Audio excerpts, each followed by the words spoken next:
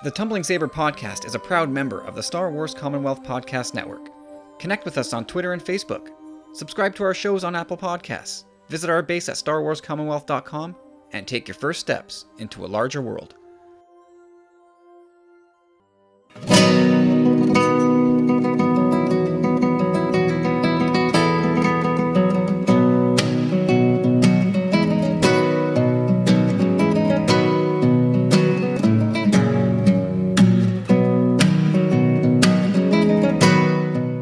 Hey everybody, welcome back. It's time for another episode of the Tumbling Saber podcast. I'm Kyle.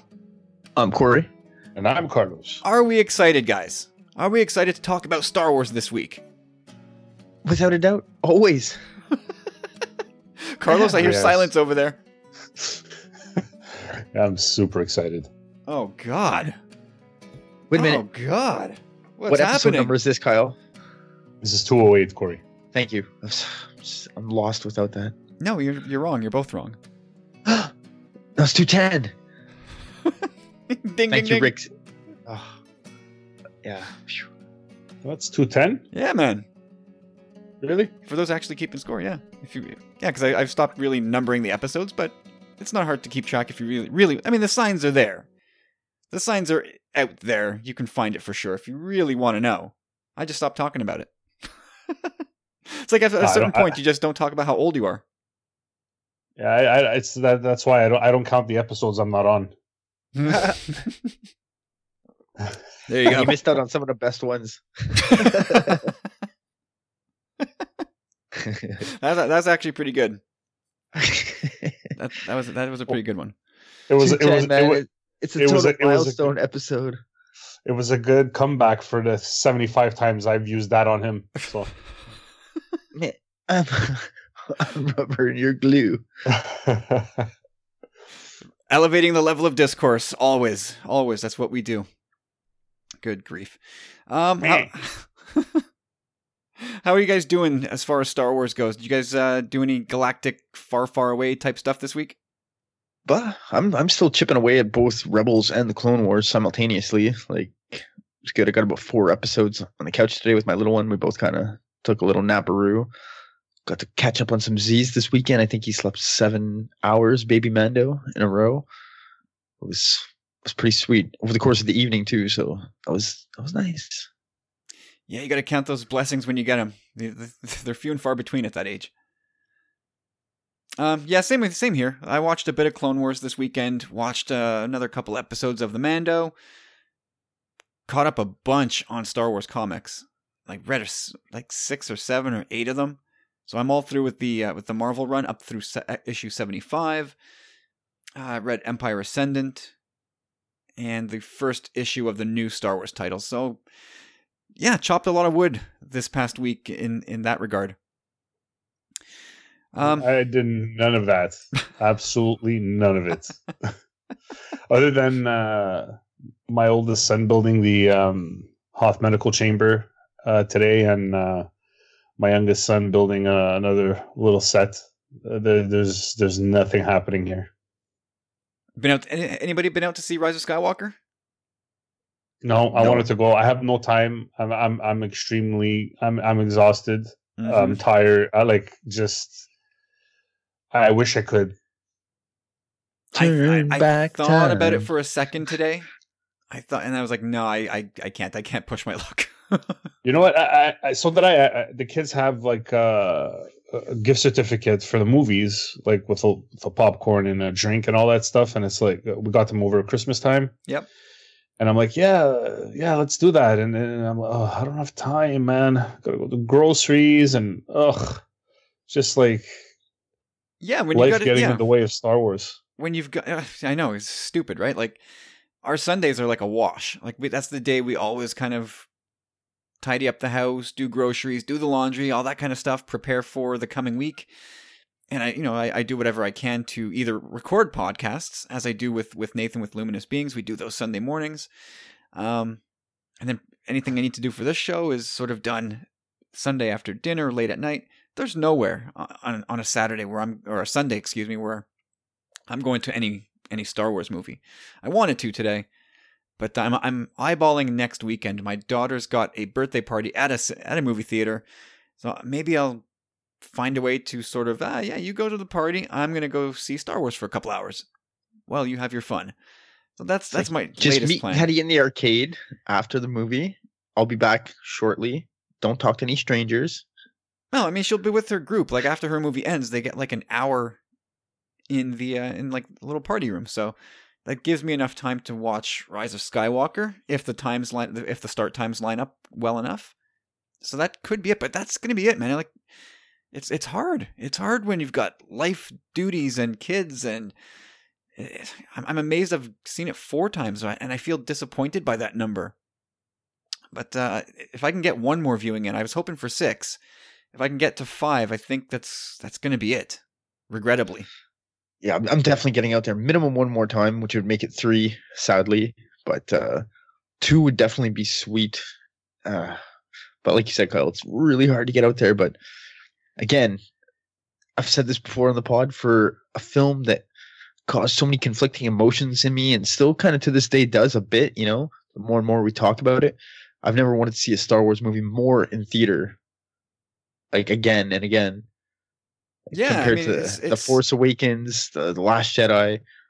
I love those movies so much, especially The Last Jedi. But you know, I saw that movie I think 3 times in theater, and I was like, okay, at that point I was full. I could wait till the release at that point, you know. But this, I'm like insatiable a bit. I'm like, just not only because of the film itself, but also because it's the last time. Yeah, I mean, it could be the last time I'm sure we'll see these movies, episodes 1 through 9, on a big screen at some point again in our lives.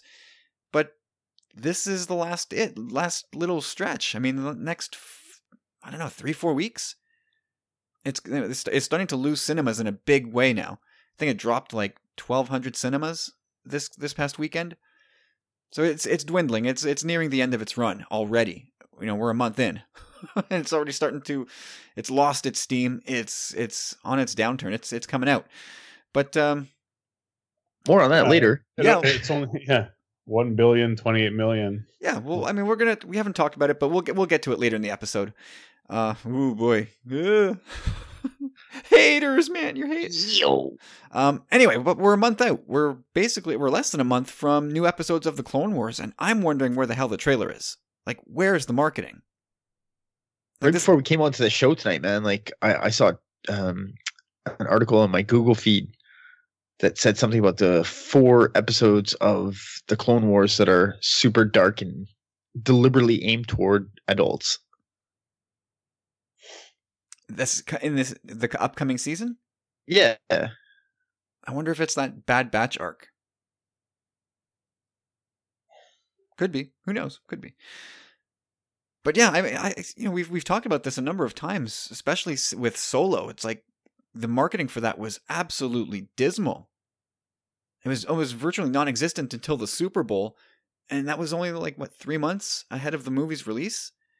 They didn't give themselves a whole lot of time to even make people aware of the movie, and you know, it did what it did in the box office, and now. Well, you know what I think it is almost, Kyle, is that at this point, like I just kind of mentioned, the darker tone of the series, we kind of know where it's going from a certain point of view. And the kids at the time who watched this series and it was appropriate for them are most likely now adults. So like, I don't necessarily know that they're going to, I won't say they're going to put like a PG-13 rating on it or something like that, but you know what I mean? Like, I think they're doing it for the fans after all the petitions and the bring back Clone Wars and all that, you know? Yeah, that makes some sense. So it's for sure. I think it's just like a service almost to the fans, and like a great one at that, you know? Even Filoni too, just saying, you know, I want to finish this. It did deserve to have its finish. I mean, the way it ended was not cool. Granted, it was sort of the springboard to what all this great stuff we've gotten since, but yeah, just to have the rug pulled out from under it like that, even the Lost Missions, like, they were cool, I suppose, but they were also really weird. Yeah, it was no seasons, like, for a whole season's worth of stuff, it's like a little bit of a letdown, that one. Yeah, there's some wild stuff in there. But anyway, like I want this marketing to get going. Like, I guess maybe the thinking is the people who are going to watch this show are already subscribed to the service. Yeah, that's it. The people who are going to watch Clone Wars are also going to watch the Mando. We've already subscribed. Like, there's no pressing need to get a trailer out there. Like, what would a trailer do at this point? Like, how many more people are going to go, oh, I better get Disney Plus now? Like, 99% or whatever the number is who are going to sign up to watch new Star Wars have probably already done it. So maybe it's as simple as that. Still, I would still like to see a trailer. Give us another taste of what's to come, because we're Star Wars fans, and we're never happy. There's never enough content. We're less than a month away, so it's not long. It's not long to go. I think we'll get maybe a little taste beforehand, maybe a little more, one more thing. Oh, I'm sure we'll get something. It's just the timing of it seems odd at this point. You would think, I'm going to guess it's going to happen like this week. That's my call. Anyway, let's move on. I want to give a big, huge thank you to RFB, the Rural Farm Boy, for becoming a powerful friend on Patreon. And we finally, hey, Anthony, a bit of positive growth on that front. We had Steven sign up again last week, and now Anthony, the RFB, this week, which is great, man. It makes me feel good. Some positive growth. So let's keep the momentum going, folks. Patreon.com/HumblingSaber. Anthony. Man, it's great. It's great to have RFB in the fold. Like I said on Twitter, like he's always been powerful. He's always been a friend, but now he's a powerful friend. And the support means a ton in that regard. So thank you, RFB. And hopefully you're going to like what you get in your Patreon feed. And to that end, if you need help setting up your Patreon feed, let me know. All right, so we've skipped our collecting update for the last couple weeks, I think. Corey, anything new to your collection? Nothing mind-breaking, but I got this pretty sweet Baby Yoda mug, or Yo-Yo Dini, as he's known amongst the children in our family. That was kind of nice. It was off TeePublic. My girlfriend got me that. Oh, I mean, whatever. She got it for me. She thought of it. And also this super sweet t-shirt that says, "This is the way." Nice. And I posted it in the group. Anyway, that blew my mind. I was really happy about that, man. Because I say it all the time now in the house, It's my kid. Like, you got to say it when the timing's right. Isn't it funny, like, how that saying, "This is the way," and "I have spoken," have, like, they've entrenched themselves. Crazy. They've entrenched themselves with Star Wars fans. Like, it's almost like it's shorthand. It's like it's always been there already. It was immediate. I knew it right away. I was like, oh. The minute Perfect. Queel says, "I have spoken," like, yeah, everyone's like, oh, that's a thing. That's going to be a thing. It's going to be a hashtag. It's going to be a meme, and it is big time. Yeah, they really called that one. Other than that, I picked myself up. Well, I got some Amazon gift cards. So first thing I purchased, anyhow, just cruising over there, was Star Wars Myths and Fables. I don't know if you've seen that one, Kyle. Yep. But it was a book that had pictures, so that's a big plus for me. Anyway, it was nice. The price was right. It was a hardcover. Connect the dot pages for you too? No, but the pictures are really beautiful. I mean, I've already looked at those. Yeah, it's a very nice book. Yeah, and I like stuff like that. There's good, I don't know, say at least minimum 8 stories. I haven't started it yet, but it'll be fun to read, man. I'm looking forward to that. I'm looking forward to the dark side version of that book. They have that coming. Oh, they have too. one? Well, it's not out yet, but it's coming. Excellent. Yeah, it's gonna be cool. Same author, I think. Same illustrator for the images. But yeah, that's gonna be one to look out for. Carlos, anything new on your end? No, right now I'm shopping. I need to get my focus right now is the Slave 1 20th anniversary edition, and it seems like they're all at MSRP no matter where I look. So I'm playing a waiting game right now. As soon as Toys R Us drops it down 20%, I'm going to jump on it. But it doesn't seem like that's going to be happening before the next month. So I'm going to be holding off on pulling the trigger on any of the new sets until then. Yeah, no, that's fair. It's I think it's the name of the game now, is just sort of playing the patient game. Most things I think will eventually make themselves available to you at a better price if you're just willing to wait. So yeah, I think it's a smart move. Hang in there. Yeah, like Lego's always on sale. Every 3-4 weeks there's a big sale on Lego. Well, it depends where though. Like I don't shop at Walmart, so I'm kind of handcuffing myself a little bit. But yeah, well, I'm even focusing on this one because I know it's going to be retired soon. Like they've already retired 3 of the 5 20th anniversary sets. Mm-hmm. So yeah, like even Chapters, the bookstore has a big Lego section towards the back of the store. At least the one in Point Claire, near us. Yeah, and they I think they had a 20% off at some point over the holidays as well. So that's another place to keep an eye on. I'll check it out. Out of the blue, an opportunity came up for me this week, and I snagged a Black Series White Box Ray figure, which was one of my white whales from this last Triple Force Friday. I saw it once in store. It was a bit beat up, so I left it and thought, well, I'm sure I'll get a chance to do it again. And it was gone. I never saw it again. It popped up in a Facebook collecting group this week, and it was at retail price. Like the guys in that group are great in that they don't gouge if they don't have to. It's collectors trying to help out collectors. And but the thing is, you got to be quick. There's a lot of collectors in the group. Everybody's got their radars up, and so the guy posted it. The post was, I think, 2 minutes old, and I messaged the dude and said, "Is that white box Ray still available?" Sure thing. And he was from the Montreal area. I sent him a quick e-transfer, and 2 days later, boom, on my doorstep. It was just as good as going to the store. Christine? Perfectly mint. It's probably nice.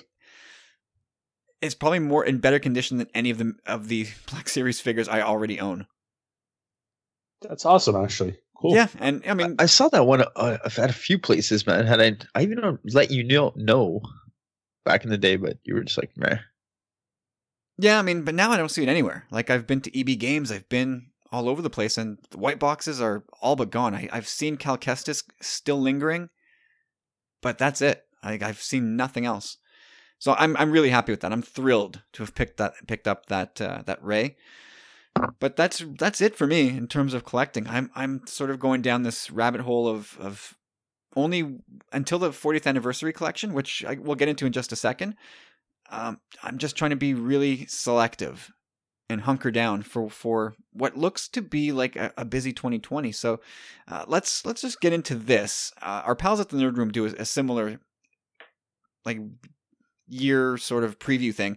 So let's kind of do the same thing. Like what we're going to focus on in 2020. Like for me, it's going to be this time of making all kinds of promises to myself that I know I'm going to break. But Carlos, you are probably the most focused of us all. What is aside from the Slave 1 20th anniversary, do you have anything else that you're focusing on this year? Yeah, I'm gonna try to get that Sith TIE Fighter, the Dorito TIE Fighter. I'm gonna wait till that goes on 20% because there's no way I'm paying 110 Canadian dollars for that. Yeah, no way. Extremely expensive, and obviously TIE Fighter is always more expensive. But if anybody has seen the pictures of my TIE Fighter shrine at home. There's a spot for the TIE Fighter here, so one might call it a fetish. Yeah, it absolutely is a TIE Fighter fetish. So that's probably really high on my list. I love the Poe Dameron X-Wing, the new orange and white version of that X-Wing. But I also want to get the Resistance Y-Wing. Just to have that Poe Indiana Jones version with the little satchel. Yep, for sure. Because I want what's going to end up happening is I already have my Ray in white, and I have the Millennium Falcon. I want all the characters that ever touched the Millennium Falcon, so I can display them with the Millennium Falcon. That means you have the Bulio minifig too. I do, yes. Oh, I do. That's glorious. Yeah, I haven't built the set yet. Do you when you assemble? Well, when you do, are you going to have Bulio head on or head off? I'll probably have him head on, but I'll try to see if I can hang him upside down from the top of the ship. Or if you have a Kylo figure, like put Bulio's horn or into Kylo's hand, so Kylo can walk around carrying Bulio's head. I have a Hux minifigure, so I could put Bulio's head in front of Hux. That's kind of cool. Maybe I could do that. Yeah, so that's it. I'm other than that, I'm looking to. I want to make that Millennium Falcon the centerpiece, and with the minifigs that come with the Millennium Falcon from the Rise of Skywalker, they're missing some kind of cool characters there, you know. No doubt. So I have a. I don't have an old Wedge, but I have a young Wedge.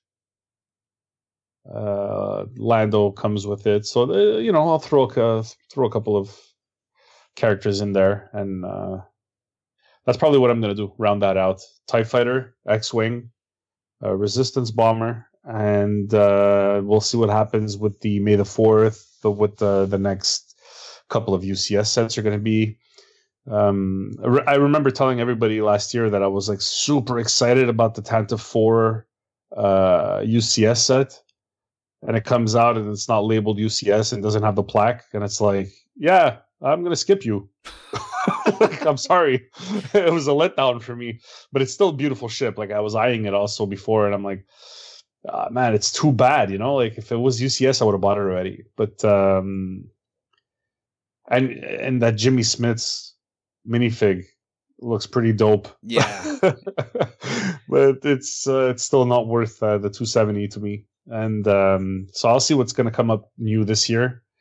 I'm definitely not going to get the Imperial Star Destroyer. Like, there's no way I'm going to spend that money on that. And what about this might be sacrilege to a Lego collector, but sure. I had a girl at work come to me the other day, and she started talking about Lego, and her boyfriend's big on Lego, and she likes to build it too. And like, they're in their 30s, and I was like, wow, cool. Then she was like, yeah, you should go on Wish. Oh, so no. That's it. And they had stuff like the Corellian Corvette there, and it was like, I don't know, like $100 and something bucks. Although it's, again, she's like, it's not Lego. It doesn't come in the box, but it's the exact same thing. It just comes in a bag. It's not the same thing. No? No. It's not Lego, man. It's fake Lego. Yeah, those people are boosting the prices of actual real Lego. Those people need to be stopped now. Okay, I'm just asking. That was my question. That's all. Yeah, because I started searching. Which once she told me that, I was looking for the Ghost. Like, give me the Ghost. I'll buy it like right now. You're better off going on Bricklink or on maybe eBay to find that type of stuff, or Kijiji. But no, I've been searching Kijiji. Can't really find anything there. But yeah, eBay is probably a good bet if you really, really want the Ghost. Like, you'll be able to find it. Then it's real, sealed. You know. Yeah, like for what, $700? No, probably less. A lot less. Half that, less than half that. Like, say $250, $300. Probably, yeah. Which is still a good chunk of change. Oh, yeah. It's still more than I would pay for it, but it is a cool ship, though.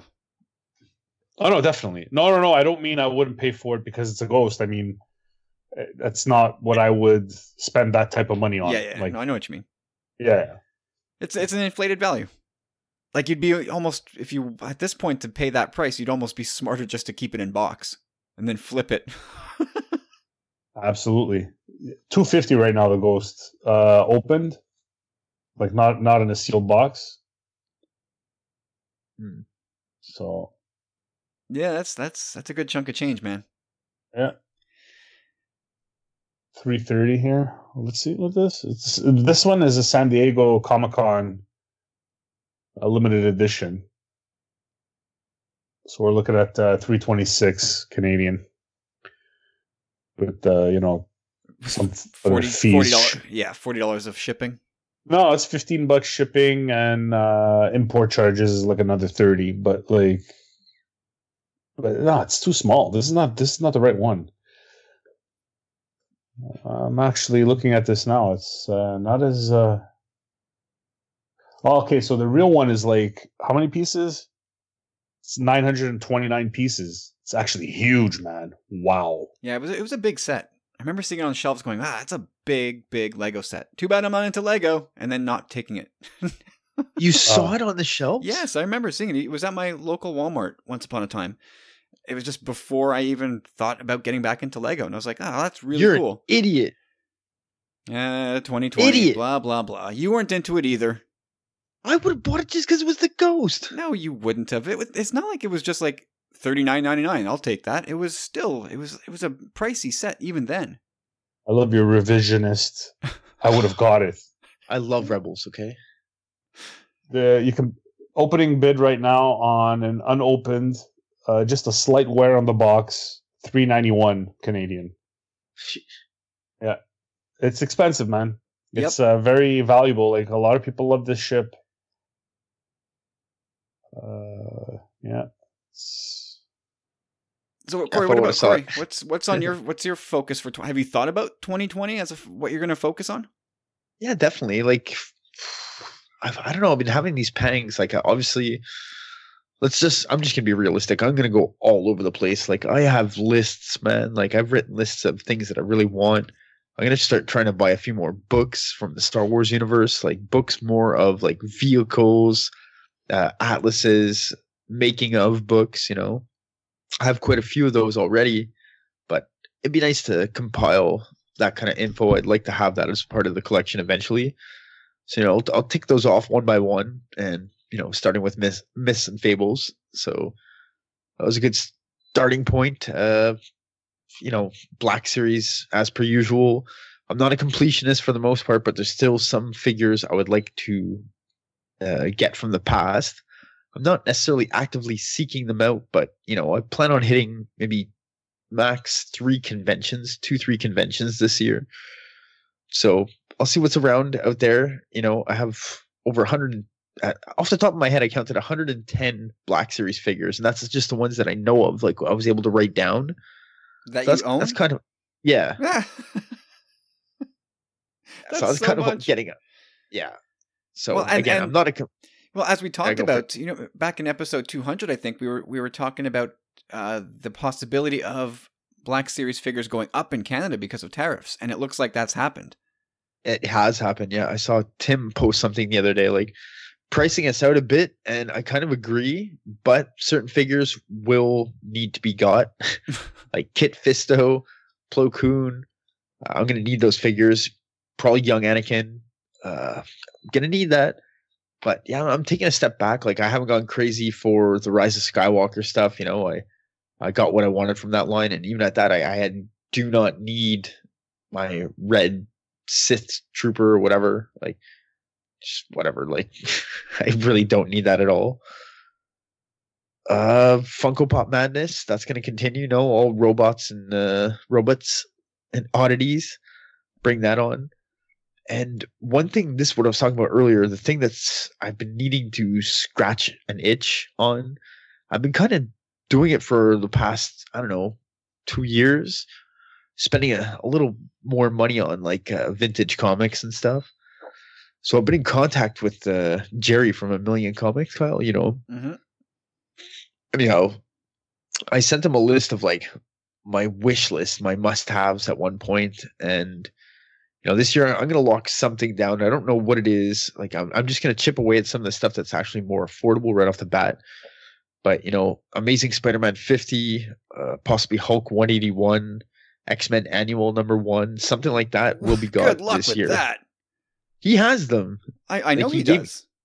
Okay, so whatever. Like he says to come in. Did you say Giant X-Men #1?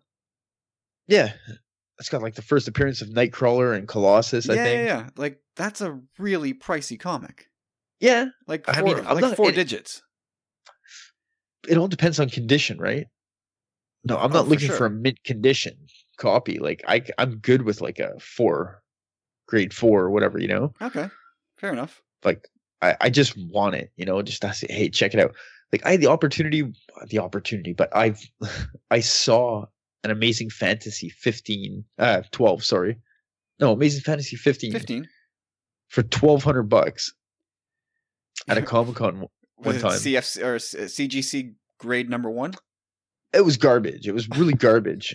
But still, man, come on. This day, you probably would have. That was back in like I don't know, maybe 2009. I would have made a profit for sure. There's no doubt. Yeah, yeah, A definitely. big profit, most likely. Mhm. But You would anyhow. you wouldn't have sold it. You'd never sell that. Oh no, So that's on my list too at one point. But it's at this point, it's just becoming unattainable. There's certain comics that are, but again, I don't need that perfect prime comic. For certain ones that are attainable, yes. Like say, okay, it's this $100 to get the pristine copy. I'll do it. But you know, I'm just gonna chip away at everything and whatever I'm lucky enough to see at these conventions that just kind of piques my interest, or it's just odd enough or original enough that you know, it's just I say that spells my name. You know, I gotta have it. So yeah, it's gonna be all over the place as usual. so really no focus. You're just gonna do whatever wherever the Well, I wind know is I'm hunting blowing. the 40th collection, like you had mentioned, Kyle. That's gonna be. I don't even like talking about it, man. It's hard. It's really hard. Why? What is so hard about talking about it? No, it's about getting them.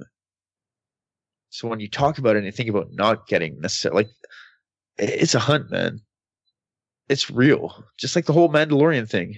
You're feeling it. Yeah, I know. But I also know that if I want it, I can get it. There's a million carbonized Mando listings on eBay. A million of them. I can get They're it. garbage though. They're like $80 minimum. Yeah, for sure. But if I want it, that's the price. And there's no more coming. They're not, Hasbro's not making any more of that figure. So that's at this point, I'm either going to have to wait for lightning to strike and get really lucky to find someone who's just giving it away, or I'm going to have to pay to play. That's the name of it at this point. But yeah, that I mean, my focus is for 2020. One thing I want to do is sort of reorganize the way I display the collection. Like eventually, the spare bedroom that I'm currently sitting in podcasting from won't be a spare bedroom anymore. We're going to convert this into a proper office, and I'm going to move all my collection and just turn this place into sort of my little display area. But I'm going to need some more proper display cases for that. So that's going to be one focus for 2020. But as far as you almost need to get like a designer in there with you to be like, this is how much stuff I have. Like, how does this make sense in here? well, it's not just that. It's also like the walls are bare because they need to be plastered and repainted. So I haven't put anything up, but I have a lot of figures that will eventually get put up on the wall, like vintage collection, 40th anniversary stuff. Like that's all going to get hung up in some way. But yeah, I need a couple of. I need a trip to IKEA is what I need to buy a couple of those glass shelving units. And yeah, that's going to be one focus for 2020. As far as actual toys, it is really for me all about the 40th anniversary set. That is really my top priority for 2020. Vintage collection, I'm not the completionist anymore. Like I've had to let that go. I'm just going to get the figures that I want from those lines. And I don't even really know what's coming. I don't know what characters they're doing in 2020. I know New York Toy Con is coming, so I'm sure we'll get info in the next month or so. But yeah, I'll pick select figures there. And I even wonder how much longer this vintage collection line will go.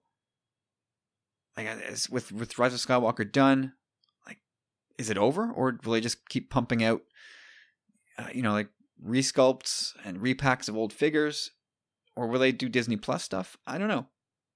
As far as Black Series, with that price hike, like I'm done. I'm really done. Like I'll wait for sales before I even think about it. But yeah, like for me, it's gonna be like I got the white box Rey. It's gonna be stuff like that. Carbonized Mando. If I just camp out long enough, maybe something falls into my lap. Same for the San Diego Comic Con 6-inch Boba Fett. I'll just camp out on that one too. I will overpay for them at some point for sure. But I feel like it's smarter to just like buy the thing you want. That I know I want that badly. Like Plo Koon from the Black Series and Kit Fisto, I want those. I can live without them. You know? But the 40th anniversary set for Empire Strikes Back, I know I'm going to want to complete that.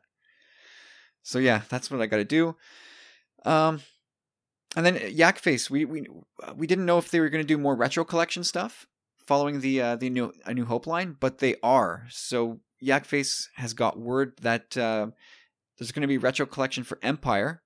So there's going to be another 6 figures coming out for that series, which they've got Luke, Bespin Luke coming for that. Lando, a Han Solo, not sure which one. Another Leia, not sure which one. Boba Fett and Yoda. And I'm in for all of those. Like I'm gonna just get that whole wave of the retro I'm gonna get it collection. before you, so back off. I don't think you will. I don't think you will. Where did we see them? The only place I saw those ones was a grocery store. Yeah. Yeah. That's the only place I saw them. I mean, I saw them at online. Amazon had them for a spell. The independent toy stores had them. So there's going to be ways to get those. So yeah, like there's plenty to do in 2020. Like I thought it might be a quiet year with no movies, but and geez, I haven't even like any Clone Wars merch. Like I gotta imagine there's going to be toys for that too. Mando 2, Baby Yoda's coming. That's right. I have a pre-order in for the Black Series Baby Yoda, so that's going to come out in May, I think. I got a pre-order in for the plush Funko Pop. Yeah, Baby Yoda stuff's going to just fly off the shelves. It's going to be nuts. Yeah, so anyway, going to be a busy year, 2020. And I guess we'll look back at this at the end of the year to see what we stuck to and give ourselves an assessment. But again, like for me, it's also patience will also be the name of the game because I just finished the 40th anniversary set for A New Hope in this year, in 2019. So it took me 2 full years to complete that set, and I still every so often when going around Kijiji or eBay or Virage sale or the Facebook Marketplace, those 40th anniversary figures pop up all the time. So I'm not terribly worried that. If I can just sit back and be patient, I'll get them. It's just, it's when you see something on the pegs, you feel like you got to do it. Anyway, so we'll check back with our progress periodically through the year on our focuses, and we'll leave it at that for now. But we got a voicemail from new powerful friend, the RFB Rural Farm Boy. So let's just check in with that quickly. How do my Tumbling Saber crew? This is Rural Farm Boy. Kyle, Corey, and Carlos. Just sitting home today and was flipping through pages of that Galaxy's Edge cookbook and just finished frying me up some Moncala sardine fritters and giving a re-listen to last week's Tumbling Saber show. A lot of good fun talk there. Still kind of discussing some folks' feeling over this last story, and what Jens brought up is rightly so. Folks can choose to not like for the way the story was told in this way or that way, and I discussed this with Charlie Skywalker on his brand new podcast, Star Wars Through the Ages, where he was talking about. Charlie had asked me how I had felt about how does this end Skywalker story, and did this last story end the saga? And I said, yes, it did.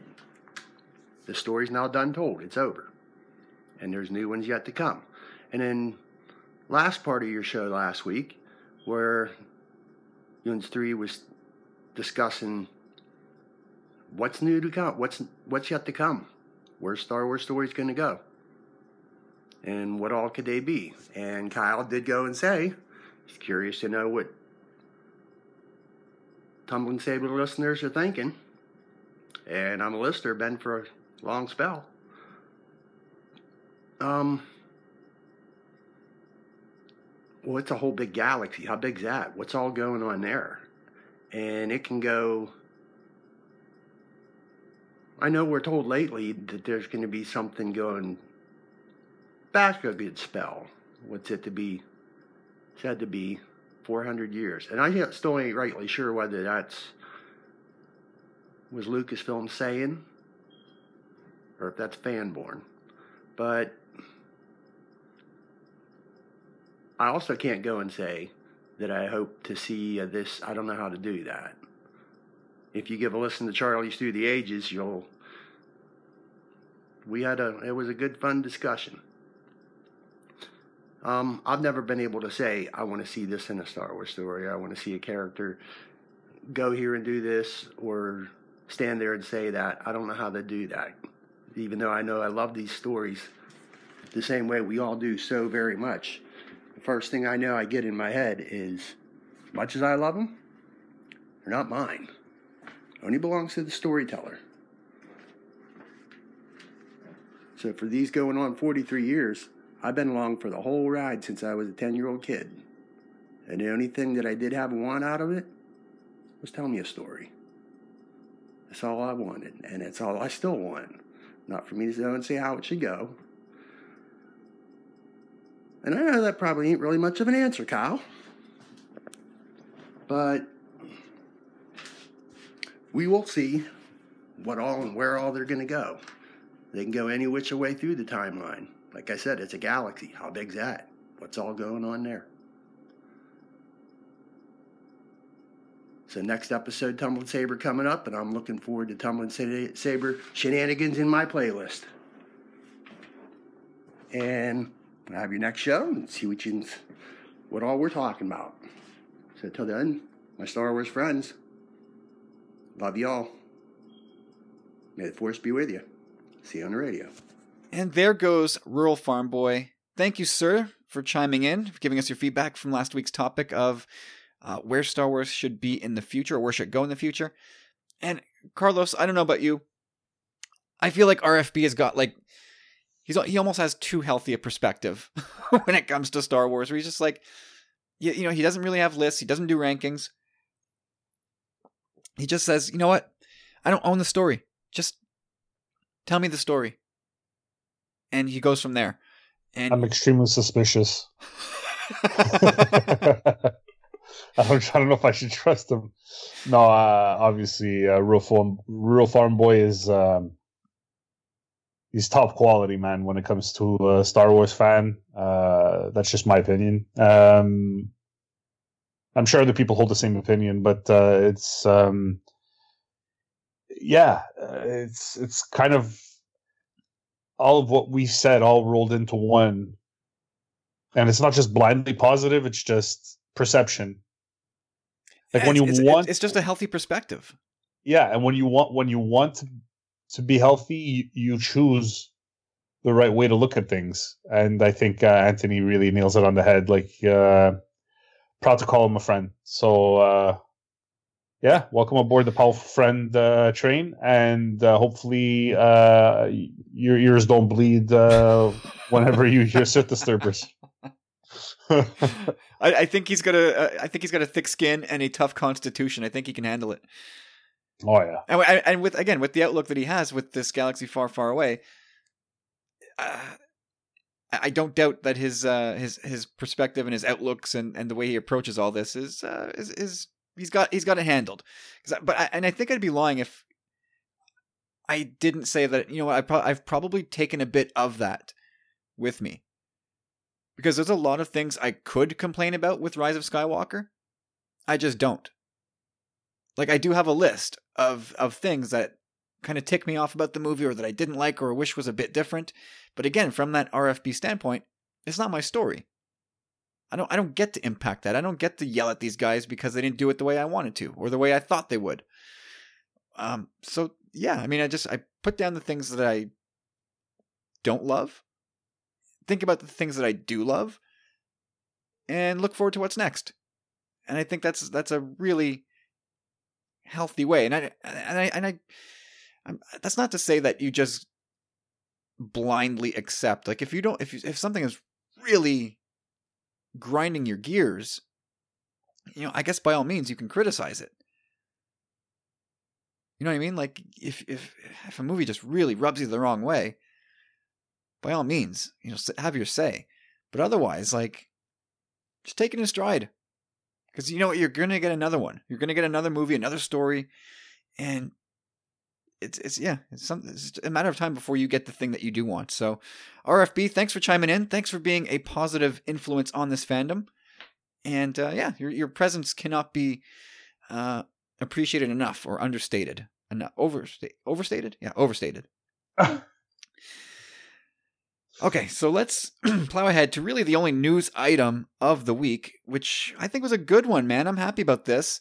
Taika Waititi, apparently, according to the Hollywood Reporter, is being courted for a Star Wars movie, Carlos. How does that make you feel? Man. Come on. I read that, and I guess we can't be completely surprised. Because, we threw I think maybe even last week, we threw out the idea that maybe the Disney Plus shows are like a farm league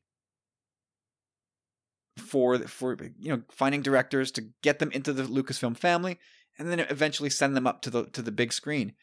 What is it? The 1960s Montreal Canadiens Farm League? Like what the buying them all. We're just going to get everybody. Just buy them all up.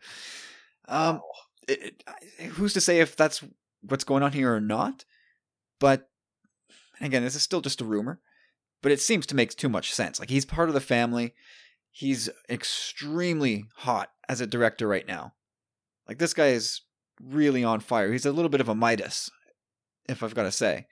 But anyway, I'll read the quote from the piece on Hollywood Reporter. Following the recent installment, Star Wars The Rise of Skywalker, the space fantasy franchise is set to go on pause in terms of theatrical movies, but that does not mean the process has ground to a halt. Taika Waititi, the filmmaker behind the Oscar-nominated Jojo Rabbit and Thor Ragnarok, has been approached to develop a Star Wars movie, sources tell The Hollywood Reporter. It is unclear where things stand in those talks. It is also unclear whether the project is separate from the one being developed by Kevin Feige, with whom he closely worked on Ragnarok, or a separate Star Wars project. And yeah, I'm 110% in for this. All in. Like, he made Thor watchable for me. And fun. Like, Ragnarok is a top shelf MCU movie for me. That was, and we saw that together. That was one of the best surprises, I think, I had in a movie theater. That was the first time I ever saw a Marvel movie twice in theaters. Yeah, it could be for me too. I think I saw the first Avengers twice as well. Yeah, it's possible actually. But yeah, for sure Ragnarok was, and I guess, the marketing kind of made it obvious that this was going to be a different take on Thor. And when he's wearing the helmet in the arena and he's looking at Hulk thinking he's found his buddy, and it doesn't go that way at all. But that was a hilarious moment. And you got the idea of what we were in for. And that movie it blew me away. It blew me away. It's in spades. Oh, such a fun movie. Remember how Carlos lost his keys? Oh my God. That was great. That was that night? Oh yeah. That was. God. Who found them, Carlos? It was you, Corey. Thanks. I think I found them, actually. No. Yeah, they were in your hand. I don't know what you were doing with them. Nice. For me, the only hang up is that this isn't happening now. Like, the earliest this happens is 2022. I want this right now. Yeah. Back it up. I don't know, man. Like, I saw a tweet that, I don't know, it had gained a lot of traction. It was retweeted, but I saw it was something along the lines of Star Wars needs Taika more than he needs Star Wars. And it's no surprise that Disney would be courting him right now. He's a golden boy in Hollywood. Like, yeah, he's so hot right now. Yeah, like Jojo Rabbit. Right, like now. My wife and I are so douchey to say that, though. What? He's so hot right now? Zoolander. So douchey. Oh. It's Zoolander. Come on. No, I know it's Zoolander, but it's still like incredibly douchey. Either way, he has a working relationship with him, right? So, The Reckoning was an amazing episode. Like, he was able to slip in some great comedy there at the beginning with Jason Sudeikis. I don't know. Like, it doesn't surprise me that they'd ask him, but at the same time, it doesn't surprise me that he'd say no for the time being. Like with the films they have. He didn't say no. No, he didn't say no. There's no it wouldn't comment. surprise me if he. I mean, there's no comment. It wouldn't from surprise anybody. me if he did. But he's got Thor on the slate as well as Akira, and that's huge for me too. Like, that movie is Akira has been through so much turmoil in the production stages and just fallen through so many times. He was supposed to do it, and he still promised to do it. I think he's going to follow through with that promise, man. Because I don't know, he made a promise to do this film, and him helming that project means a hell of a lot to me. Just because I think he'd blow it away, like just knock it out of the park. But being in a Star Wars film too is very enticing. Just he's got that style, but he's also once upon a time said something along the lines of, someone said, "Hey Taika, do a Star Wars movie, please," blah blah blah. And he's like, "Sorry," he's like, "I like to finish my films." That's a joke, but it also kind of falls in line with the sense that he's kind of like a Lord and Miller kind of guy, right? When you look at Thor Ragnarok, there was a lot of improv going on in that film, whereas Lucasfilms kind of made it clear that they want this machine to roll. They have expectations. They expect results. They want to follow the plan. But maybe in this new era, things are going to lighten up, and maybe he could be the guy to say, like, I need some liberties to work on a project. You know what I mean? Yeah, I guess it's all in how they approach it and what agreement to come to. But yeah, exactly. I go back to that tweet that you found that said that Star Wars needs Taika Waititi more than Taika needs Star Wars, and I think that may be true to an extent. Of course, there's a million directors, and I'm sure a lot of guys and gals can do a good Star Wars movie, but I think there's only one Taika Waititi right now, and I think you, as a franchise looking for a new direction, he's a perfect guy. Like, to me, he's a perfect guy. Like, I feel like he's the guy, or one of the few, who could make a Star Wars movie that everybody might agree upon. Like, I think he could make a Star Wars movie that, to use that tired term, unite the fandom. I think he could come closest to doing that. Just with the Jon tone. Favreau too. Yeah, I mean, sure. But I think with Taika's sensibilities for humor and emotion, I think he really could bridge all those gaps and chasms in fandom and just find a movie that, even grudgingly, the shitbirds out there that just are just determined to hate everything will probably go, "Oh, Christ, that was pretty fun." No, it's like, see what Star Wars has become. It's silly. It's too silly. Because I can see him going down that path a little more. Like he's a funny guy. But his humor works for me, and I think it would work very well in a Star Wars film as well. Well, the humor is what made Ragnarok go for me. What it is, yeah. Oh yeah, definitely, 100%. That franchise needed a big turnaround, and like Shakespearean Thor was boring. The two, like Thor 1 and 2, blah. Like, those are two movies I may not ever watch again. Does your mother know you wear her drapes? Yeah, Tony Stark line from the first Avengers. I guess that stodgy classic representation of Thor makes it worth it just to have Stark burn him that way. That was a good burn. It's good how the character turns around, though. It makes sense within that franchise to have him be so different because he's learning, he's evolving to see what humans are like and what their humor is and all that. So it was anyway. He'd be great for a Star Wars film. I'd love for it to happen. I don't know. I don't see it in the cards, to be honest. I don't want to be the negative Nelly here or whatever, but they're pushing forward, and that's the thing too. It's like they got the machine's in process, the gears are turning, right? They have this films 2022, 2024, 2026, and from what I gather, they really want to stick to these schedules. So, in my opinion, I really hope they lock something down if they don't know what they're doing as of yet, because that's been a problem for them lately.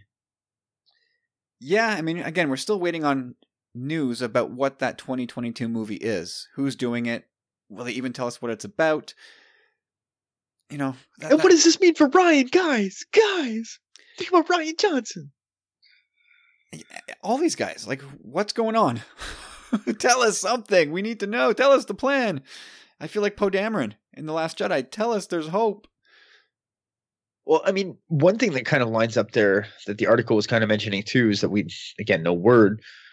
Feige's on board, right, with Star Wars. That's not just a rumor. No, that's confirmed. Okay, so these guys have, again, a working relationship, so it's a logical assumption to say that this could possibly be something they're working on in building a whole new universe or galaxy, you know? I hope so. Like, I was kind of bummed when I read the story to see that, it's they're trying to get him to do a movie. I'm like, movie? Come on, I want this guy to do a series, whether it's a trilogy or 4 or 5. I want this guy in. Lock this guy up.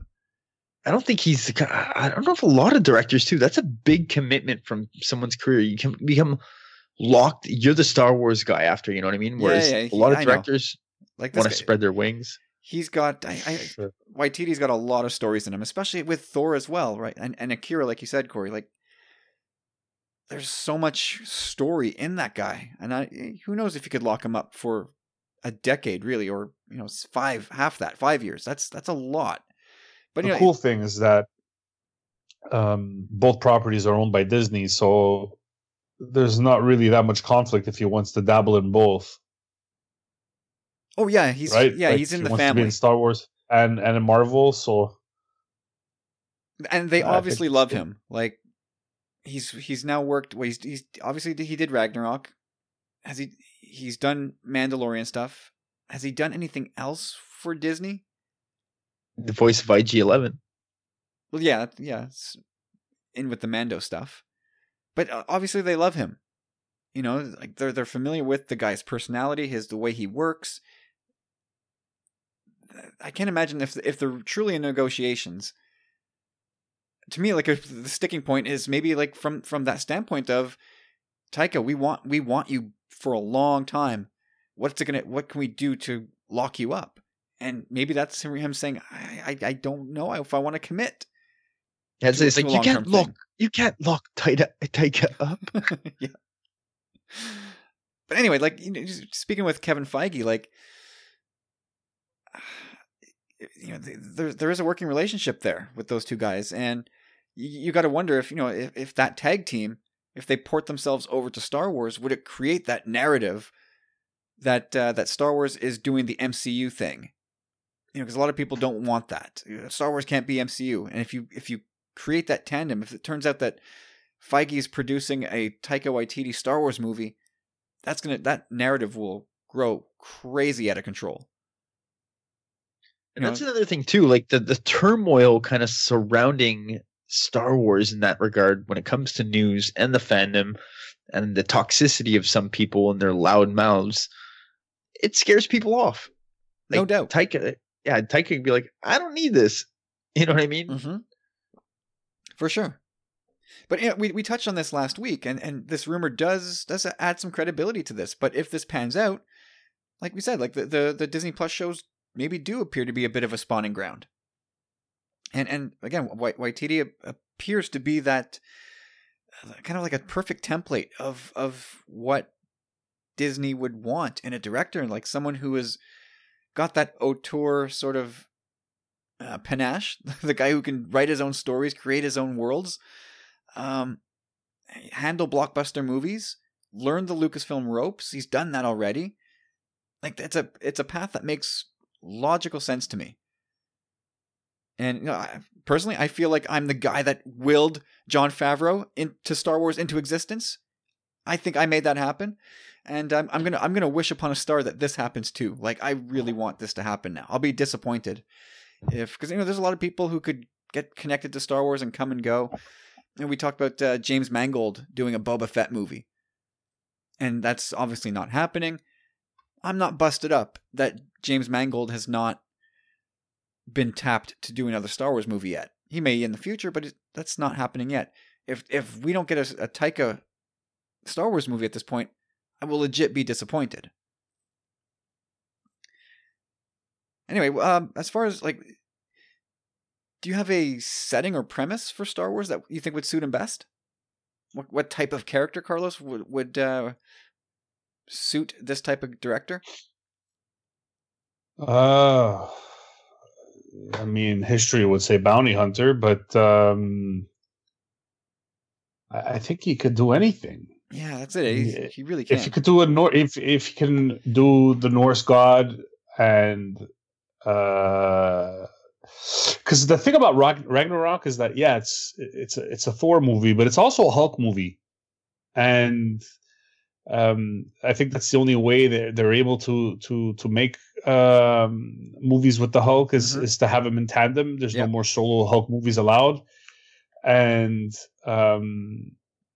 he was able to meld those two together and really bring them. Well, he served Infinity War up on a platter, like glorious tie-in. Yeah, he brought them right up to it, and so that means he had to work in collaboration with the Russos, and that seemed seamless to me. So seamless. Oh, so seamless. I don't know. It's just I think he could do anything, and I don't have I don't have the gall to tell Lucasfilm what story Taika Waititi should tell. Like, I think he knows, and they know, or maybe he doesn't know, but he'll figure it out himself. That's a very RFB type take. There you go. Corey, do you have any preferences as to what you'd love to see him do? I don't know. Like it'd be nice to see him build that world with Kevin Feige, but at the same time, I can see him maybe doing his own film within a series of films, kind of like culminating into this Marvel event, like you said, Kyle, that some people aren't really looking forward to. But I can see him creating some characters that would, resonate with people well enough to move forward. Yeah. I for sure I could see that. And I'm kind of in with Carlos on that. Like, whatever he did, whatever they assigned to him, or whatever he chose to do, cool. I'm in. I'm completely all in with this guy. But again, like I wish it would be a thing that gets started right away, and he's going to do Love and Thunder first, and probably Akira. When could this happen? Could it be one of those 2022, 24, 26 films? Maybe. But I want answers, man. All right, so what do you guys out there think? You guys want Taika Waititi as part of the Star Wars cinematic universe family? Let us know. And if your answer is no, then I don't want to hear from you. I'm kidding. New to Medicare? Go to myhealthpolicy.com. With myhealthpolicy.com, you can compare plans from some of the nation's top insurers. Start now to find a plan and apply online. myhealthpolicy.com makes it easy to find a Medicare Advantage plan in your area, including plans for $0 a month in plan premiums, low out-of-pocket costs, and expansive provider networks. My decision, my Medicare. myhealthpolicy.com. All right, guys, moving on. It's Rise of Skywalker has made some money. It's made about $1 billion, guys. That's good, right? Yeah, sure. I'll spit on $1 billion. Yeah, sure. Okay. Anyway, so once upon a time, I really liked talking about box office, like the way the whole, like the trends of it all. I loved looking at that stuff. But this time around, I intentionally avoided it. We didn't do any. I don't think we did any box office predictions, except for in our pool, the Rise of Skywalker pool that we did. Is like box office talk has just become such a wedge issue. It's this weaponized talking point that people use to make definitive statements about the quality of a movie or as a franchise as a whole. So I just didn't want to. I wanted to avoid that this time. But now that we're a month out from Episode 9's release, fandom's been a mess again. Box office results are kind of playing a role in that discourse. So in this case, for this week, I wanted to kind of just take a look at sort of Star Wars box office from like a historic approach, and then looking at the Rise of Skywalker's box office take in that light to see if everything's kind of cool or if there should be some cause for alarm. And just as a disclaimer, because I know that people don't like this chat because, well, it's $1 billion. Obviously, nothing's wrong. Yes, $1 billion movie is a hit, objectively, a massive hit.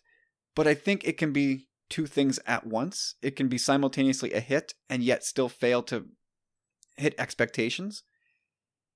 But I also in doing this chat, I also want to make sure that we make it clear that none of us here, I don't think, are ringing any panic bells. I don't think we're going to go there in this conversation. So let's just get that out of the way now. But so Rise of Skywalker, again, it's been out for just over a month, and it's grossed, I think the number is 1 billion 28 million. Yeah, 1,028 million. That's a good number by any movie standards. But is it good? Corey, I'm going to come to you first. Is it good for a movie that is closing out 42 years of storytelling? And considering the fact that this movie is going to be the third out of 3 in this trilogy in terms of box office gross, is $1 billion a good number?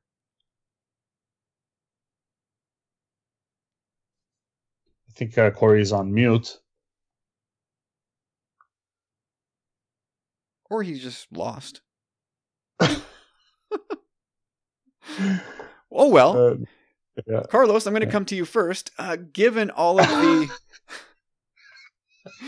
given what we know of this trilogy, Force Awakens debuting with a bang to the tune of $2 billion, Last Jedi doing 1.3, and now Rise of Skywalker, not quite done yet, but getting close at just over $1 billion. Is this par for the course, or do you see something in these numbers that makes you go, "Oh, what's going on here?" Yeah, I think The Force Awakens was an anomaly. It was people being overly excited and Star Wars fans doing what Star Wars fans do, which is exaggerate and going all out to see this movie. If I saw The Force Awakens, I think I only saw The Force Awakens once or twice in theater. Some people saw it 10 times. Whereas those same people probably saw The Last Jedi 5 times, and this one maybe only 3. The thing is that I'll give the parallel to a young whippersnapper in 1999 who saw The Phantom Menace 19 times that summer. What a loser. Who the hell has that kind of time? 3 years later, I don't think he saw Attack of the Clones 19 times.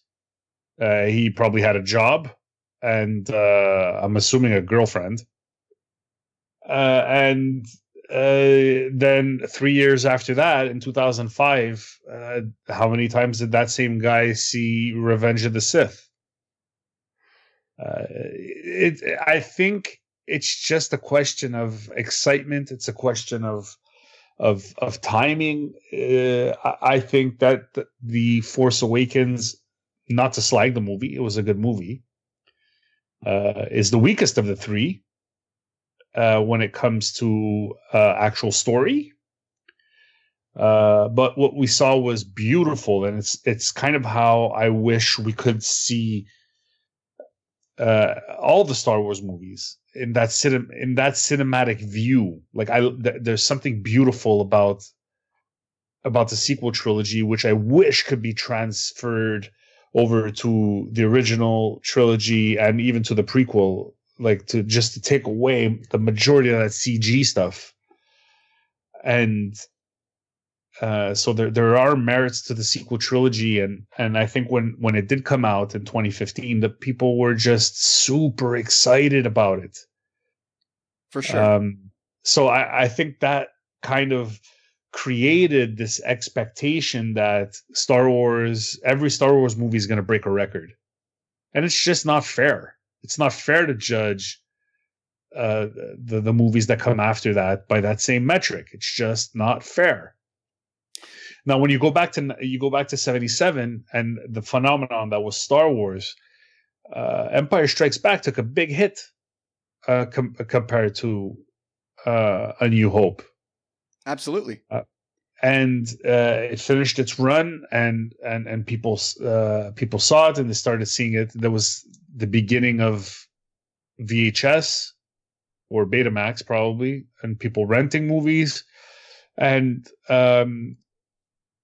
Return of the Jedi kind of got a bump over the second installment because people were so intrigued to know if Vader was actually Luke's father. I don't see how. I don't know if Revenge of the Sith did more than Attack of the Clones. Oh yeah, I'm assuming. Yeah. I'm assuming it did. It did, and it should have, because it was a better movie. But it was also the culmination thing, which is where we are now, right? Which is where we are now. The only difference is that what was the theater run? How long was it in movies? Revenge of the Sith compared to The Rise of Skywalker. It was in the movie theater for 3 months. So definitely and it was a a summer. run. It was a summer release. Well, what I would say to that is Rise of Skywalker had every factor lined up in its favor. Like, it had no competition before or after it for weeks. Like, it had, like, everybody cleared out of the way. Like, that's the reason why Wonder Woman is summer 2020 now. It was originally December, and they decided, well, we're out of here. We're out. We're not messing with this. So they got out. But I came prepared. I don't always do this, but I came prepared this time.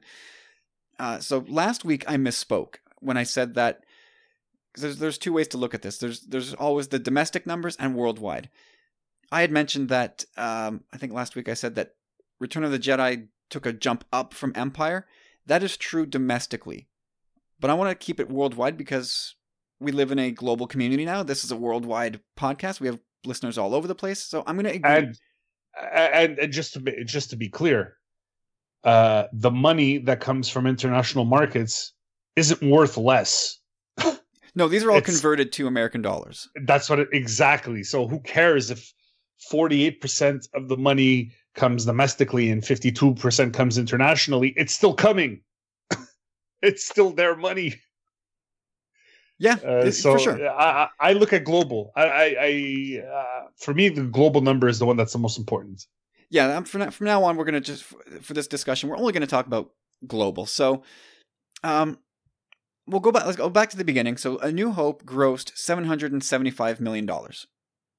And then Empire Strikes Back dropped 29% from that to 547, almost 548.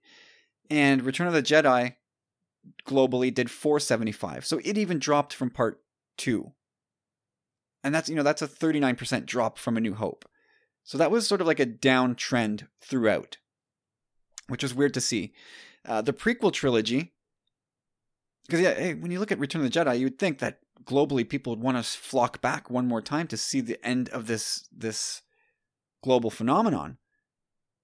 But it was the lowest grossing of the three. And then with the prequels, Phantom Menace was $1 billion. Of course, we get it. It's Star Wars is back. Attack of the Clones took a 36% drop to 656. And Revenge of the Sith had a big bounce back to almost 850. So that, I mean, it was only a 17% drop from Phantom Menace. And now with the sequels, $2.068 billion for Force Awakens, 1.3 for The Last Jedi, which is a 36% drop, which is right in line with what Part 2 would do anyway. Like, both Empire and Attack of the Clones both took similar drops. So percentage-wise? Yeah, percentage-wise. Okay. So I just want to let you guys know I'm back here to destroy the audio quality of the show. Yeah, it's not so bad. It could be worse. You've sounded worse. Yeah, How about don't interrupt Kyle when he's in the middle of a sentence, though? Just want to let you know I'm back. Yeah, so I mean, I knew Kyle could bring the numbers. hey, listen, you gotta be informed.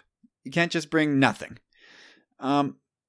So people like to say, "Oh, The Last Jedi ruined Star Wars, and it was the biggest drop in." Yeah, because The Force Awakens was giving it an unprecedented starting point. The bar was so high. Percentage-wise, it lost just as much as Empire or Attack of the Clones. So I throw that argument out. But for Rise of Skywalker, like I don't think it's unfair to say that Rise of Skywalker should have seen an uptick. Like being the capstone to this like pop culture behemoth. Instead, it's taken a downturn from even Rise of Skywalker. So like again, like while $1 billion is objectively a shit ton of money, and any movie that makes that much is a huge hit. Again, like it could still be that and still not quite hit projections, but it's crazy to me. Like if anybody suggests that this movie's a flop, they should be shown the door. Like they're just looking to cause trouble. But in my mind, like there is no way that anybody going into this thought that of the 3 movies, this would be the lowest grossing. I don't know if anybody thought that. What do you think, Corey? Like, did you expect this to be the lowest grossing of the trilogy?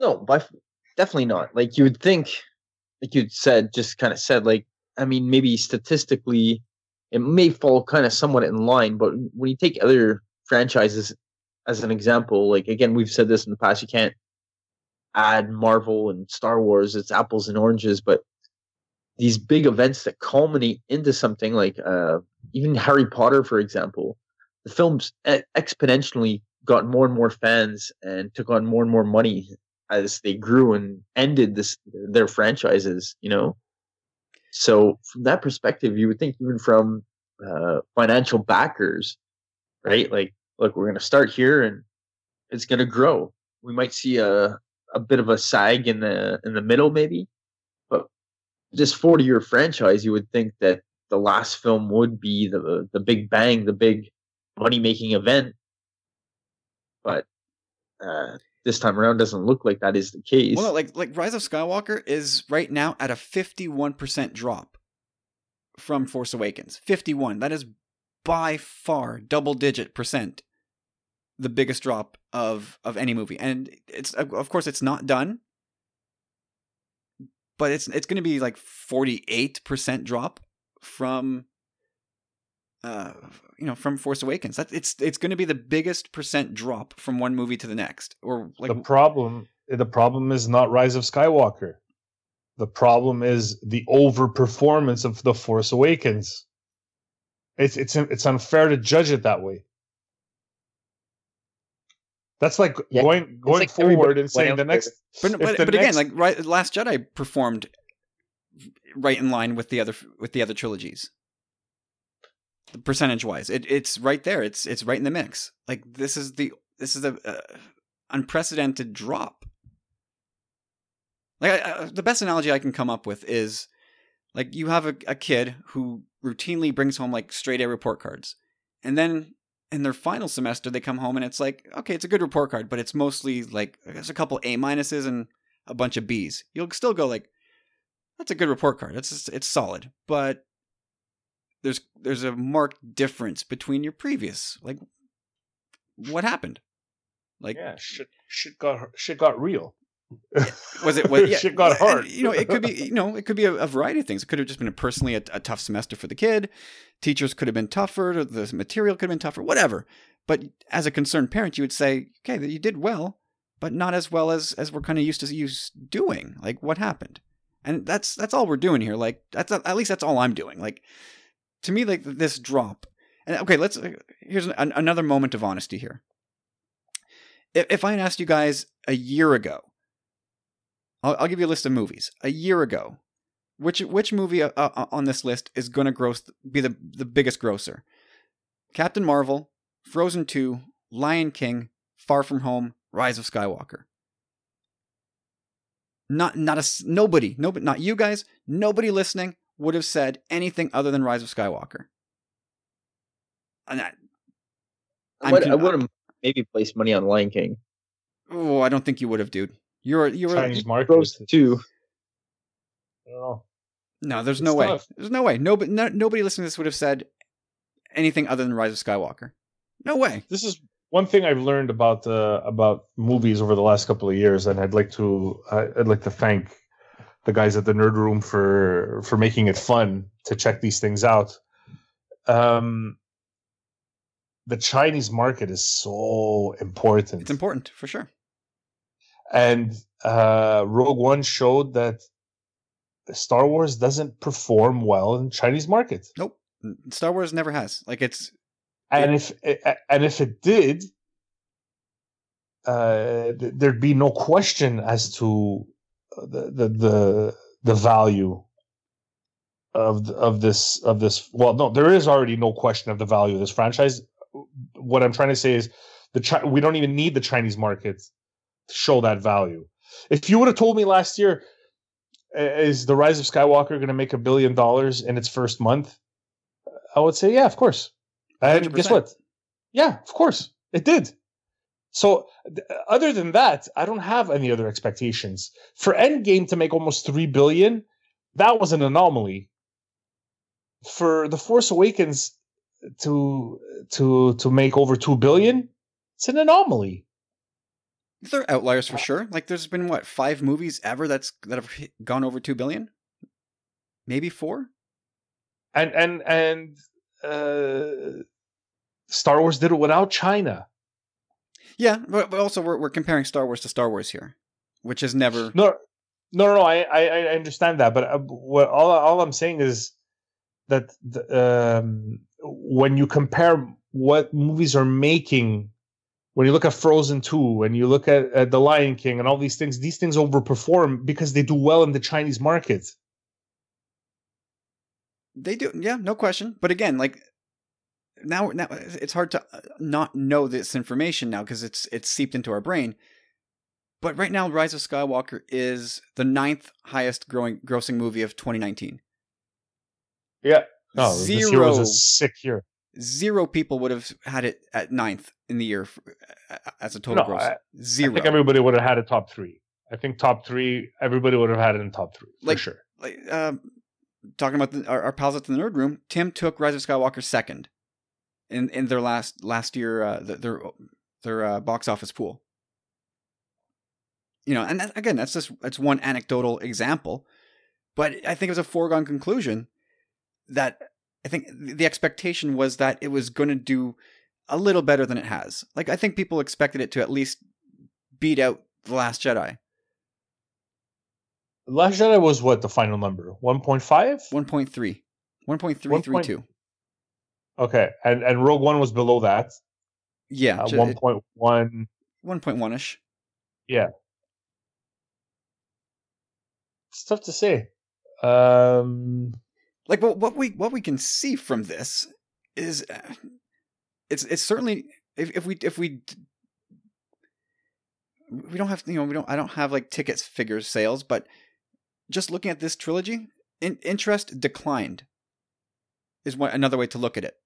And yeah, again, like, probably TFA, and that's like that to me is a problem. If interest is declined over the course of this trilogy, which is supposed to be the ending of this gigantic saga, this pop culture phenomenon. Like but not only that, the ending of yet the catalyst of new beginnings, right? Yeah, but still, It's supposed to reinvigorate the fandom for future films. Sure, but I mean, it still is the end of the Skywalker saga, and you would think that it would generate more interest among audiences to say, I gotta get out to see what the end of the Skywalker saga. And instead, can I just say one? Sorry, go ahead. I know I just interrupted you, but it's you just said, let's say the interest declined, maybe, right? Mm-hmm. So people saw The Last Jedi, and they didn't get what they wanted. So now they're quote unquote, air quote, Dr. Evil boycotting The Rise of Skywalker. If that's what happened, I'm cool with it. And guess who else is cool with it? Disney. They do not care. Lucasfilm does not care. This film is a success. It's unquestionably a success. Yeah, no doubt they would have liked to make more and probably projected more from the early onset. Like again, it's like any other franchise. You want to start somewhere and watch the thing grow. And not only that, like this film had the potential to bring on the old fandom, and like gather a whole bunch of new fans too, and just bring in this whole new era of Star Wars kind of. And it did, don't get me wrong, but the numbers don't necessarily bolster that to a certain degree. And yeah, Corey, just to like simplify what you just said, like at some point when Lucasfilm and Disney are discussing about the big picture of this trilogy, there's no way Kathleen Kennedy got up in front of some executives and said, "Here's where our projections start, and look, everybody, as we go down. Isn't this great? Wee! Look at us! And this is guys. You're gonna love what happens next. We're gonna take a step back, but that's okay because all the Star Wars second chapters do that. But then the third one is gonna take another step down. Isn't that cool, guys? And I think people will be like, well, shouldn't interest grow? And I think that's where we're at. And again, I feel like I should stop every 2 minutes and say, there's no panic bells to ring here. Nobody's panicking. I'm certainly not. Like for me, like it's simple. Like I don't really care how much money it makes. I just want it to make enough so that Disney and Lucasfilm, that they're happy, so they continue making. Yes, exactly. They continue in not just making, because they'll make anyway, but investing at the level that we demand that they do. Like if they start saying, like if a Star Wars movie is now going to start being produced at like $80 million instead of the $200 million they put in, oh boy, like that could get tough. That could be, we might have to get some rough movies. What's that, Corey? Indie Star Wars film, right? I mean, maybe that could be cool. I look at it this way: since 2015, there have been 5 Star Wars movies, 5 that have made over $5 billion. Mm-hmm. Their output or their investment on that $5 billion was probably $1 billion, if you count all the production and the marketing. Yeah, in that neighborhood somewhere. I would take that return. The company for 4. I would take that return every day of the week, and so would Lucasfilm, and so would Disney. So I think, I'm not saying it's a moot point, because I mean we're having an interesting conversation about it, but I don't think we need to look too deeply into it and analyze the health of Lucasfilm and the health of Star Wars based on the box office of this latest film. Like compared to the film before, I mean, you can't slag that performance. There's no, especially over the holidays. I like I said, I think The Force Awakens really disrupted and changed people's perception of what a movie can make over the holidays. And I think if you get to that $1 billion mark, you're a winner in my mind. You're definitely a winner for sure. But Titanic and Avatar both were holiday movies when they came out, respectively, in 97 and 2009. China is the huge. Well, China takes you from 2 billion to 3. Yeah, and it takes you from 1 to 1.5.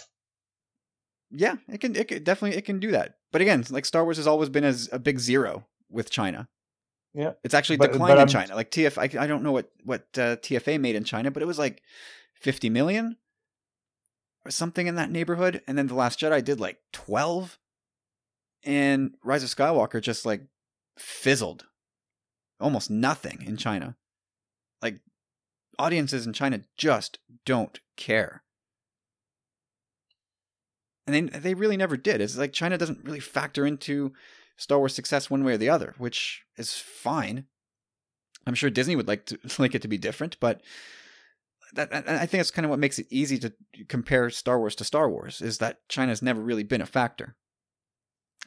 But I'm saying in comparison to the holiday takings of Titanic and Avatar, like Avatar made, what was it, like 30% of its gross came from China itself? Yeah, I don't know, but it was huge. It was huge, yeah, I'm sure. It was huge. And Titanic, I mean, other than, I know of personally at least 4 desperate women who saw Titanic at least 12 times each. It sounds like that loser you talked about at the beginning who saw Phantom Menace like 19 times. Well, you know what? Everybody has a rough patch in their life. He was single that summer. So, you know, and so if I know of 4, I think that could be multiplied over and over with people who watched it probably every week for its whole run. Well, that's another thing too. Like when you say the rewatchability of something too, like never let go, Corey. Never let go. Sorry, go ahead. I can't. I'm frozen in place. Yeah, they could have both floated there. I mean, we're still talking about that.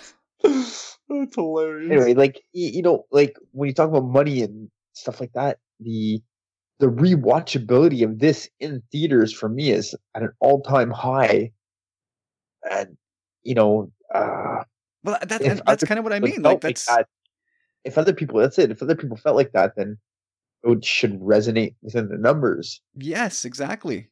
But it's not. And then maybe en masse people have shifting priorities. I don't know. It seems unlikely, but who knows? Like, I keep going back to this, but like the whole nostalgia of it all, right? Like people came back in 2015 in huge numbers, in a big way for the nostalgia.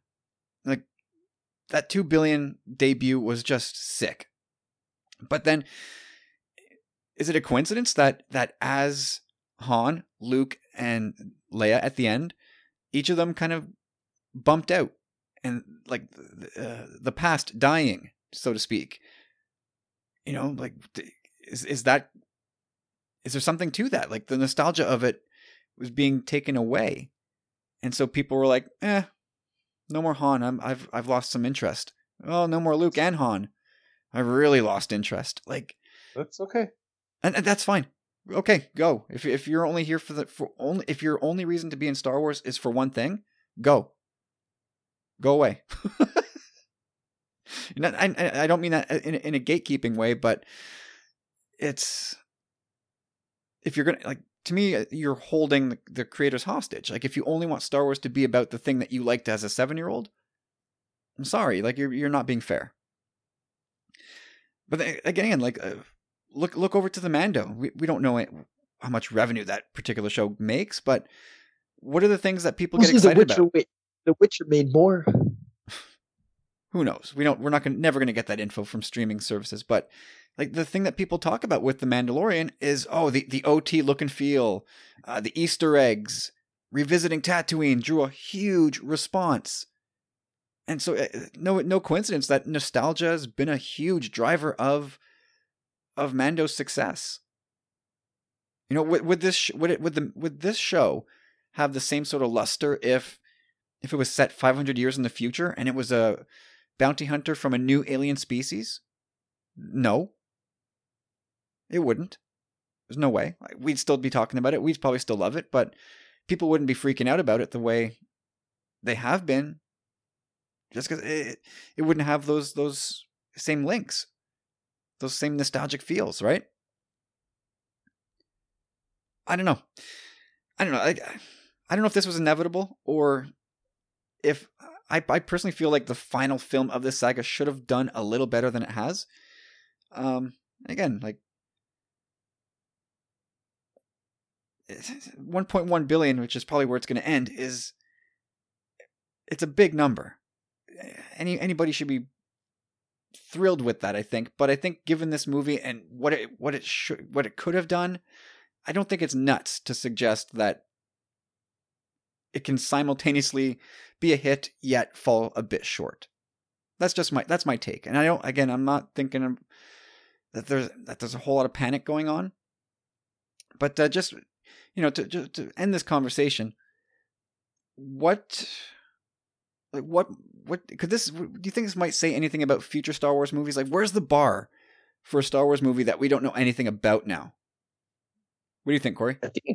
I think it kind of like makes them reevaluate things, how they're going to approach things. It's a bit of a difficult task. I'm sure they feel the pressure of making this franchise not want to dissipate. They want it to flourish. So they're trying to figure out a formula maybe, and maybe they'll step back like we were saying a bit before with Taika Waititi's approach. You're saying let directors and writers take a little more creative freedoms and not be so regimented to these schedules and plans and whatnot. And just, I don't know, it could mean for new and different projects anyhow. And I like what you had said earlier about the spawning pool of on the streaming service. Like that's an interesting point. But yeah, I don't know, man. Yeah, I mean it's difficult to say where Star Wars goes in terms of box office from this point, but I think it's, they're definitely going to want to build something again. That's for sure. Well, yeah, they have to. It's going to have to build itself back up. So I think Star Wars is, from a dollars at the gate standpoint, poised for a dip, and maybe a big one. And that will, of course, generate talk of, Star Wars is dead.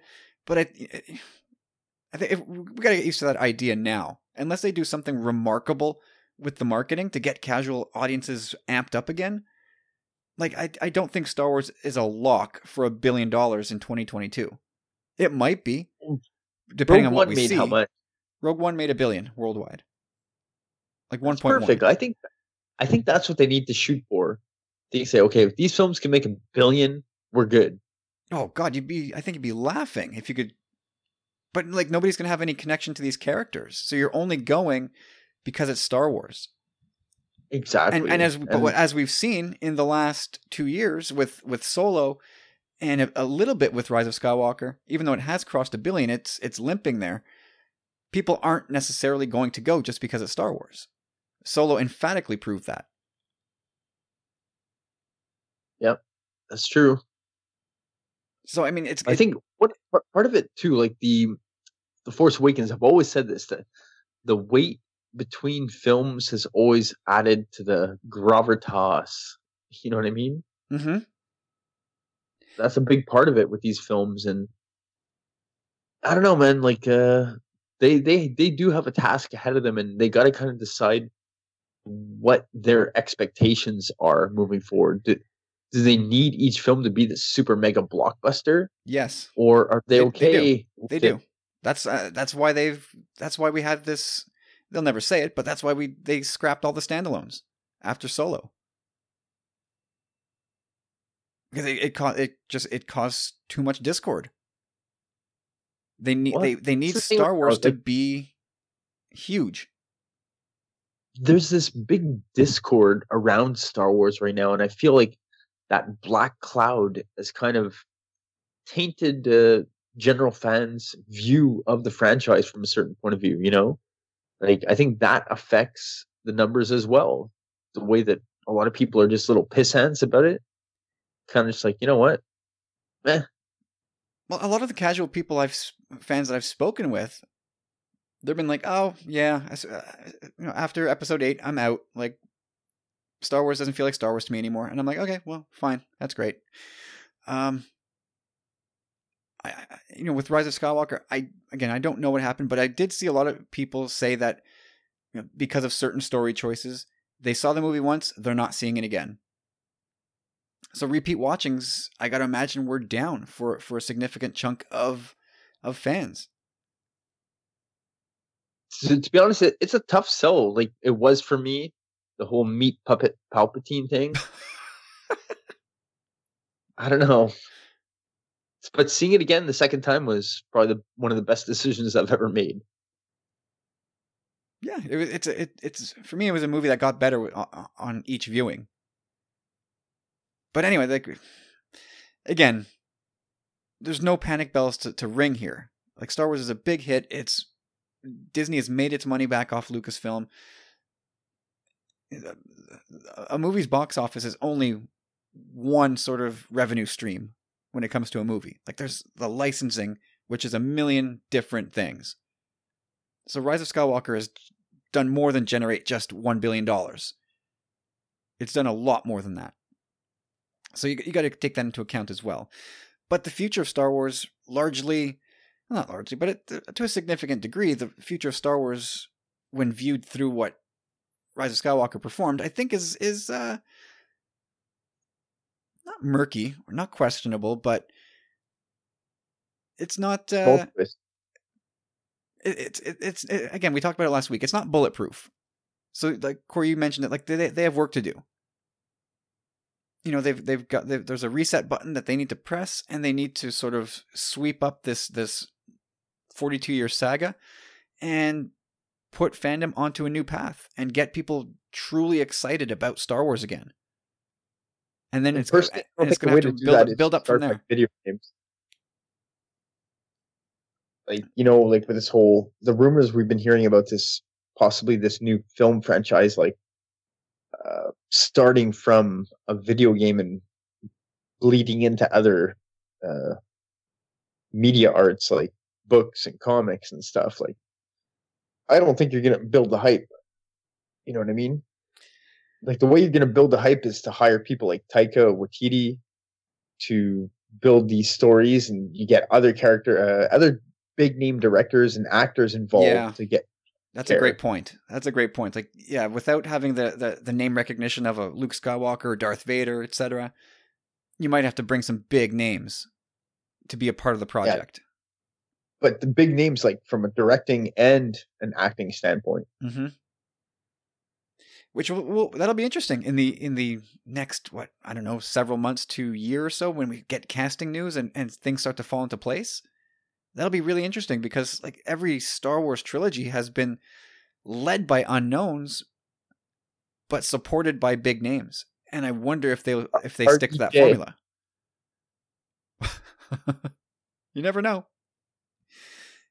You never know. Anyway, I feel like at this point we've kind of beaten this topic up enough. I think it's a good place to end it. But it was an interesting discussion, I think, because I think a lot of people are eager to just sort of hand wave it all away and say, no, nothing to see here. There's no problems. It's everything is hunky dory, and nobody anywhere in the world, especially at Disney, is raising any eyebrows, which I think is false. I think somebody's asking some questions. Nobody is, I don't think anybody's panicking. I don't think anybody's getting fired over this, but I think there might be some questions being asked. So that's it. That is episode, I'll say it, Corey, for you. Episode 210. 210. It's done. We're done for this week. If you guys want to be a part of the podcast, you can send your questions to tumblingsaber@gmail.com. If you want to help us out, there's a bunch of ways you can do that. You can be a hero, a powerful friend, like Rural Farm Boy, like Steve last week. Become a powerful friend on Patreon at patreon.com/tumblingsaber. Keep the momentum going. We maybe finally have some traction here. It'd be great to see that group of powerful friends grow a little bit more. So check it out there. See what we have to offer. And if you like what you see, you got a couple of tiers to choose from. Otherwise, share this podcast like crazy. Share it with your friends. Share it with anybody who you think might need more Star Wars in their life. And we would love that if you did that for us. Otherwise, you can leave us a review on Apple Podcasts. It's been a good long while since we've read a review on the show. So if you want to hop over there after listening to this and leave us a review, we'll read it on next week's pod, or whenever I get around to checking those reviews.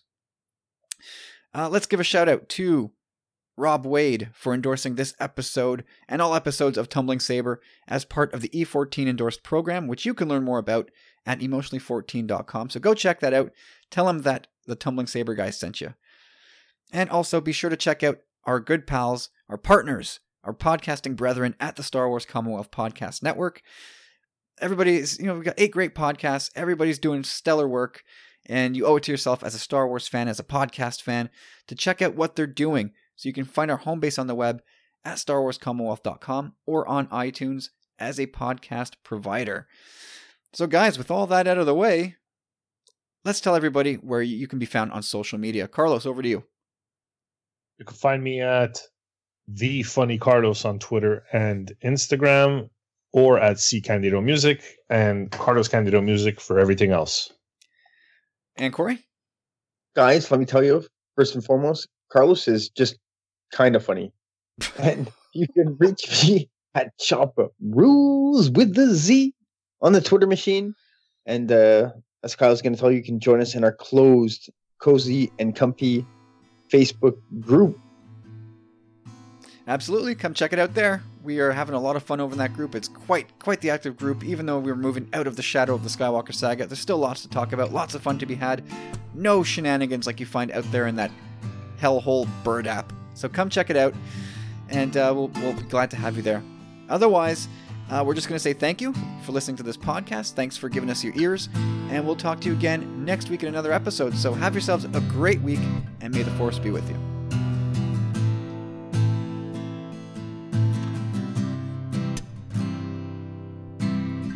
Static draws me closer to your place, willing me through my dreams, fall away. Signs blindly to the lines on your face, beating strong, drifting, and I relive this dream over and over and over again. Please don't leave my heart broken, bleeding. Don't believe it. Don't believe it. I wake up sweating, not breathing, if only to see you next to me, sleeping soundly, smiling,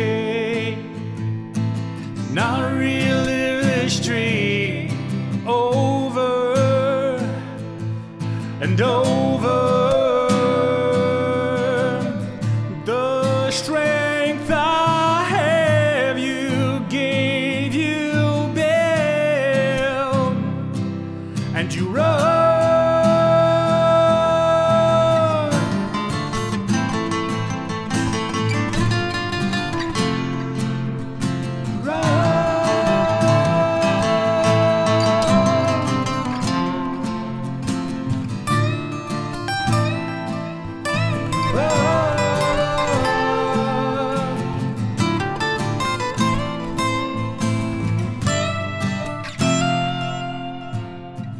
And I find the strength that you gave. Those walls you build is all for me, and I become the man